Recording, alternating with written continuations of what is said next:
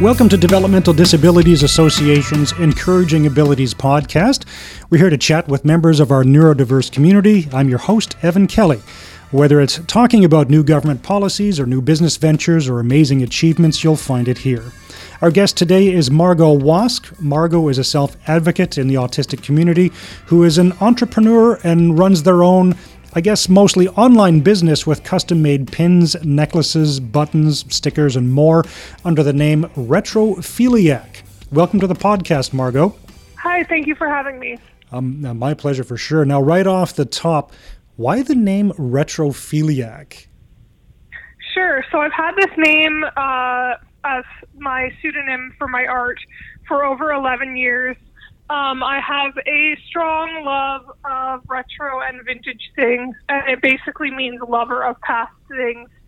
So I'm really into 1960s and 70s music, some television shows, the colors, the art, that kind of thing. Yeah, there's a lot of great stuff from those periods, of course. Do you, even for where you live, do you hunt around for retro furniture and things like that?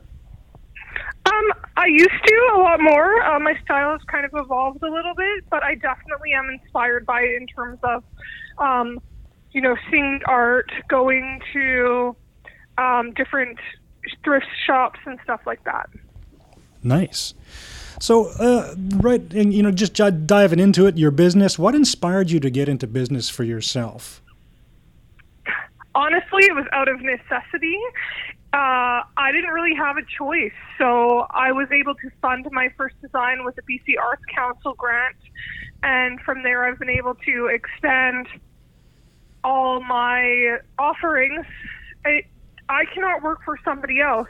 No matter how accessible workplaces are made, they're not going to ever be 100% accessible for all people. So I am fortunate enough that I'm in a position where I can mostly support myself and work out of my own home. That's awesome.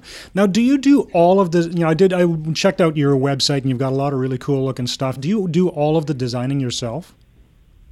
So what I do is I draw things out either physically or digitally. I do the best I can to get it to the right place. And then what I'll do is I'll usually hire somebody who's fluent in Photoshop or Illustrator, and then they'll go ahead and kind of perfect my images and get them in the right format so then I can send them off to my manufacturers. And how long have you been doing this? Oh my gosh. Well, I've had my online store, or at least I've done my enamel pins for probably, I want to say, around 4 or 5 years. But I've been making art for my entire life, and I've been retrophiliac for over 10 years. Wow, that's a good stretch. Now, Margaux is also a dynamo on social media. If you haven't seen it, they're easily findable on all the main channels: Facebook, Twitter, Instagram, TikTok. There's a shop on Etsy, you name it. So how much time do you spend on this part of your marketing for the business, on the online marketing? I interact with people as much as I can. I don't really have much of a social life, to be honest, outside of the internet, outside of, my cat and my immediate family. So it's not even necessarily all about marketing. It's really about forming strong connections and kind of, reducing the stigma of what autistic people or people with developmental disabilities or neurodivergent people are capable of. And if I'm able to do that through my advocacy and my designs and all the different things that I do, then, that makes all those individual interactions so worth it. Yeah, absolutely. I mean, that really sounds like you're using social media was what it was ultimately designed for, was to make connections and not necessarily just sell stuff. I mean, that to me is sort of an offshoot of social media, but to really build those connections and help spread some awareness. So good for you. Yeah, thank you so much. It definitely has been a wonderful platform, and I'm thankful that we're in this day and age where we can share information and photos and videos so freely. Absolutely. Now, on top of that, do you go to any like farmers markets, or do you have your product in stores as well? So my product is in around, I think, 12 stores, and a handful of them are local. I have some retailers. I have one in Invermere. I have a few in the States. I'm at Make. I think there's a location on Granville Island, and they have another location. I'm at Baby Nook or Local Nook in New West. I'm also at Slice of Life on Venables and Commercial. And there's probably a few more that I'm forgetting. Katoro Cafe has some of my cat designs. So definitely there's the retail channels. And then in terms of farmers markets, I will be doing the next Made in the 604, which I think is in June or July at Heritage Hall with my sister. We're actually going to share a table, so that's really cool. So I definitely want to get out and start doing more events, but a lot of the time there is too large of a financial barrier for me to get a table. So I really have to figure out what's going to work for me. Wow, it sounds like how do you keep track of all that? Do you just keep track of all the stores and stuff that you're in by yourself? Is this the one-person show? Yeah, it's pretty much just me. Occasionally my niece will come over and help me put pins on the business cards that I get for them for getting them ready to be packaged for shops. But other than that, I pretty much do it all alone. If I need to ship some stuff and I have too much to walk to the mailbox, my mom will occasionally take me to the post office. But for the most part, I would say I do 98% of everything. Well, it's pretty inspiring. So how many hours a week are you putting in right now in this business? I have no idea. So I pack orders periodically throughout the day when I get them. There'll be some days that are a lot slower than others. But it's kind of just part of my life. I don't even really track it. I'll sit on the couch with my computer and answer emails or talk to my manufacturers, and it's just part of my livelihood. It really gives me a purpose. So I don't know. I don't even track the time. It just is my life. It's just who you are. Yeah, exactly. Now, a lot of your designs, being, identifying as an autistic person yourself, a lot of your designs focus on autism awareness. Is that the main message you want people to hear?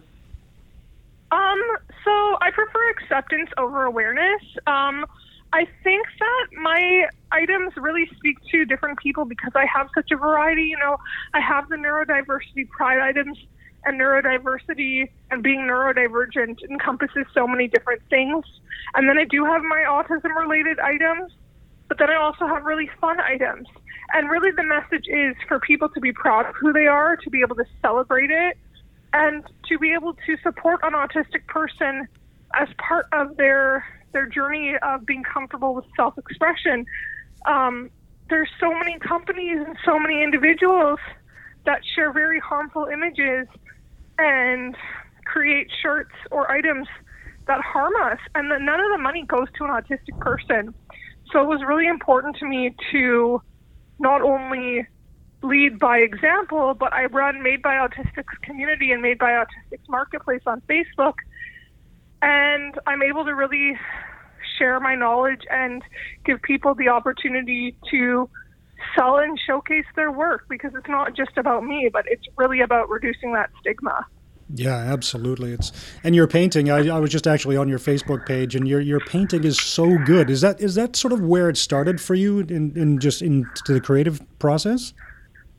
Yeah. So I picked up a canvas one day, and I only had watercolors, and I made them full strength, and I painted, and then I kind of haven't stopped. Right now I'm going through a bit of a creative block, but painting was definitely where it started. But when I was a child, 12, 13 years old, I was buying and reselling vintage on eBay.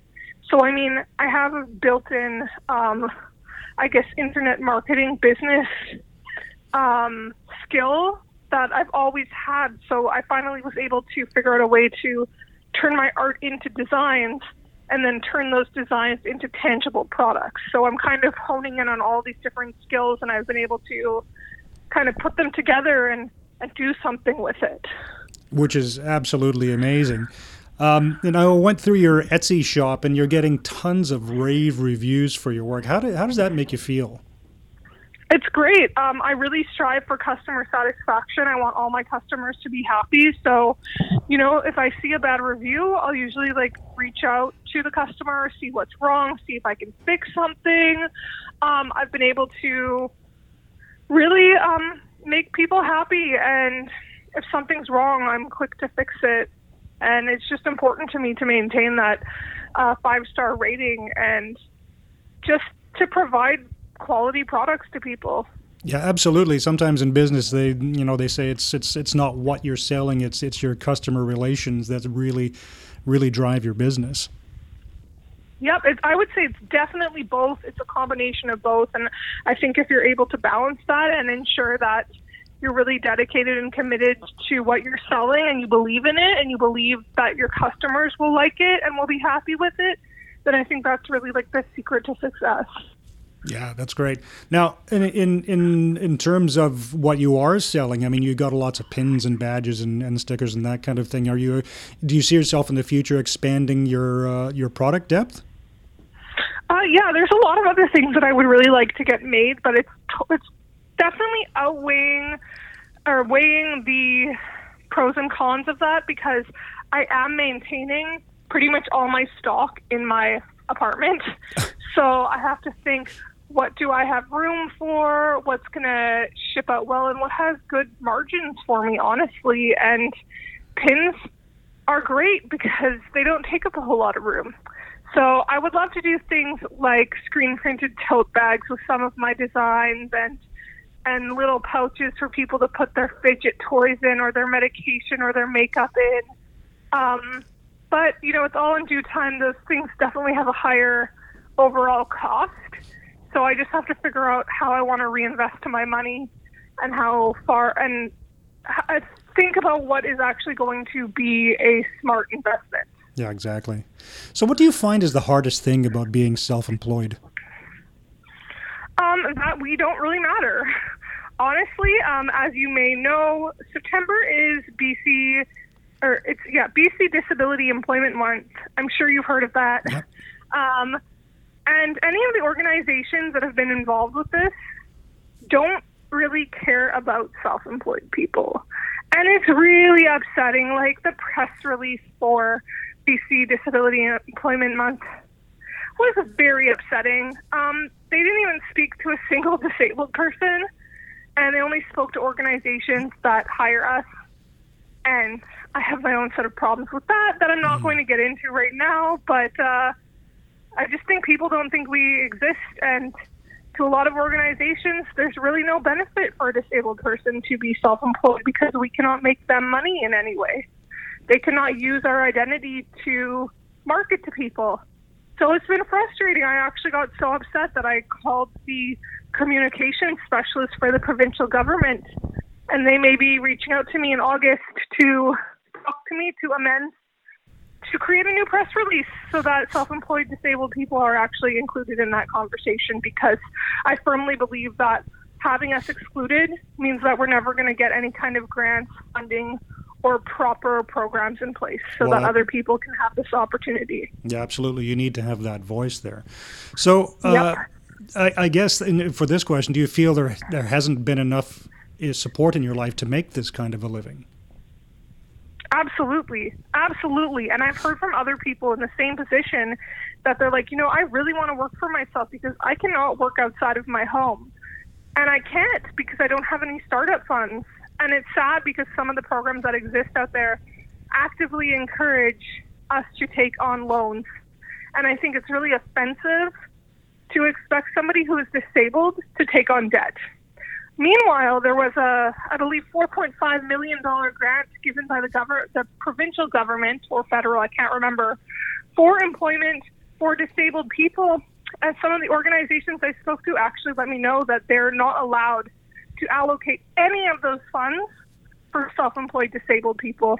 Meanwhile, some of the organizations that are getting that money already have billions of dollars between them. So there's a big inequity going on right now. It sounds like there's a very, very big gap. There is. So what sort of resources would you like to see in place in order to build your business? So it's not even necessarily for my business, but for anybody else. I think that there needs to be grants. I think that there needs to be better mentorship programs. I feel like the programs that exist need to have much less barriers. I think one of the programs that exists actually expects you to not be in business, so that when you take the course, you work on a business plan with them. So for anybody that has a pre-existing business or may not qualify for that program, there's really not much out there. I needed help with certain financial things like taxes, understanding duties and imports, PST, income tax, and I had nobody to call on. We need those resources. We also need some subsidies to be able to hire help. Like, I would love to be able to hire somebody for like 4 hours a week and have the government pay for that. I mean, they're doing it for really big organizations that can pay for it themselves, but individuals get nothing. I have a friend in Burnaby who runs their own jewelry shop, and they are chronically ill, and there's no help or support for them either. They would love to subsidize a worker. They would love to have somebody to call on when they have questions, but there's nothing. Now, obviously, before you started your business, as someone with autism, tell me about your experience in the job world. What were some of the hurdles you faced, and were you successful, or is it just really, really difficult for you to maintain a job outside of what you're doing? So I think being autistic definitely has led to a lot of barriers for me in terms of my sensory processing difficulties. So I have worked a number of jobs, pretty much all retail. I did some background or extra work in film as well, which wasn't always great because the environments would constantly change. The lighting would sometimes be bad. The ventilation would be bad. And I found that in some retail environments, I got very overwhelmed by the fluorescent lighting and by some of the smells, and sometimes just being very burnt out from how many social interactions I had to have. And a lot of the time I felt like these jobs and these employers didn't see me as a person. They saw me as a number or just not a living and breathing entity. So for me, I just got very depressed and very burnt out, and I was just like, enough is enough. I can't do this anymore. So, like I say, as so many of these employers say that they work to achieve accessibility, but many times they're only thinking of physical accessibility, not necessarily mental or like cognitive disabilities and accessibility. So, as you can think, most places have fluorescent lighting, and I can't be around that. I'm currently in my apartment, and all the lights are off. Mm-hmm. And I have natural light coming in from outside. Now, do you feel that society is changing for the better when it comes to meeting the needs of a neurodiverse community? I'm a little bit mixed on that. Some things, some places, some organizations are probably doing the best they can, but some organizations are all talk. They say they're going to do these things, they say they're going to invest in these things, and they don't. So I think it's entirely, or at least it's up to us as neurodivergent people to hold these companies and these organizations accountable, because many of them, and not to sound ableist, but many of them do not believe that we have the mental capacity to speak for ourselves or to provide feedback. So they kind of do what they think is expected of them. And a lot of the time, I think it's more for how their business looks to customers versus how it actually impacts and positively affects their employees. Right. Yeah, you might be right about that. But businesses aside, what about community in general? How are you feeling these days in 2022 in terms of acceptance for the neurodiverse community? I think it's getting better, but I still think that there's a lot to talk about and a lot of stigmas to still reduce, and a lot of people that, if I say I'm disabled, I still get a lot of flack for that. And it shouldn't be that way, because I believe that neurodivergent people have so much to offer, and we have so much to add to the world, that I really wish people as a whole could start seeing us as, members of society who are worthy of equality, essentially. Yeah, and that you have something to contribute, and you've got tons and tons of potential. Exactly. And I mean, I don't think we should necessarily be singled out in terms of what neurotypical people have to offer, but I just think we could be better respected and accommodated. Mm-hmm. So switching gears a little bit, you're now the regional director for Lower Mainland West for BC People First. That sounds amazing. Now, how did you get involved with this group? So originally, a few years ago, they had reached out to me. They wanted me to speak on a panel, and I really enjoyed it. And from there, I decided to become a member, and I kept getting involved, and I kept speaking with them. I spoke at the International Day of Disability at the Art Gallery in December, which was amazing to do that in person. I love public speaking. So I just kept being involved, and I really had the dream to be on a board one day.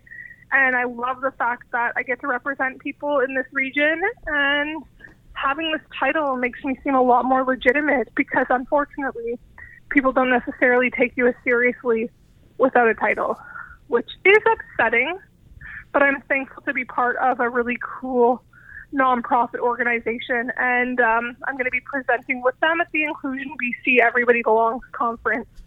So I'm very excited for that. Yeah, that sounds awesome. Now, obviously, self-advocacy is extremely important to you. Like you said, you're going to be speaking at this conference, and your topic, if you mentioned, is how to be a better self-advocate. Can you talk a little bit about that and what self-advocacy means to you, and how do people get better at it? Sure. So self-advocacy means for me is self-advocacy for me means standing up for yourself and advocating for your needs and being comfortable enough to speak up about it in whatever capacity that you're able to. And so our presentation is going to really focus on identifying what you're advocating for, and then honing in on different ways of doing that. So whether it's petitions, media coverage, joining organizations, that kind of thing, me and two other presenters from the organization are going to lead the participants of the workshop through all those different steps, and hopefully give them the tools or the resources that they need to improve their self-advocacy. That's great.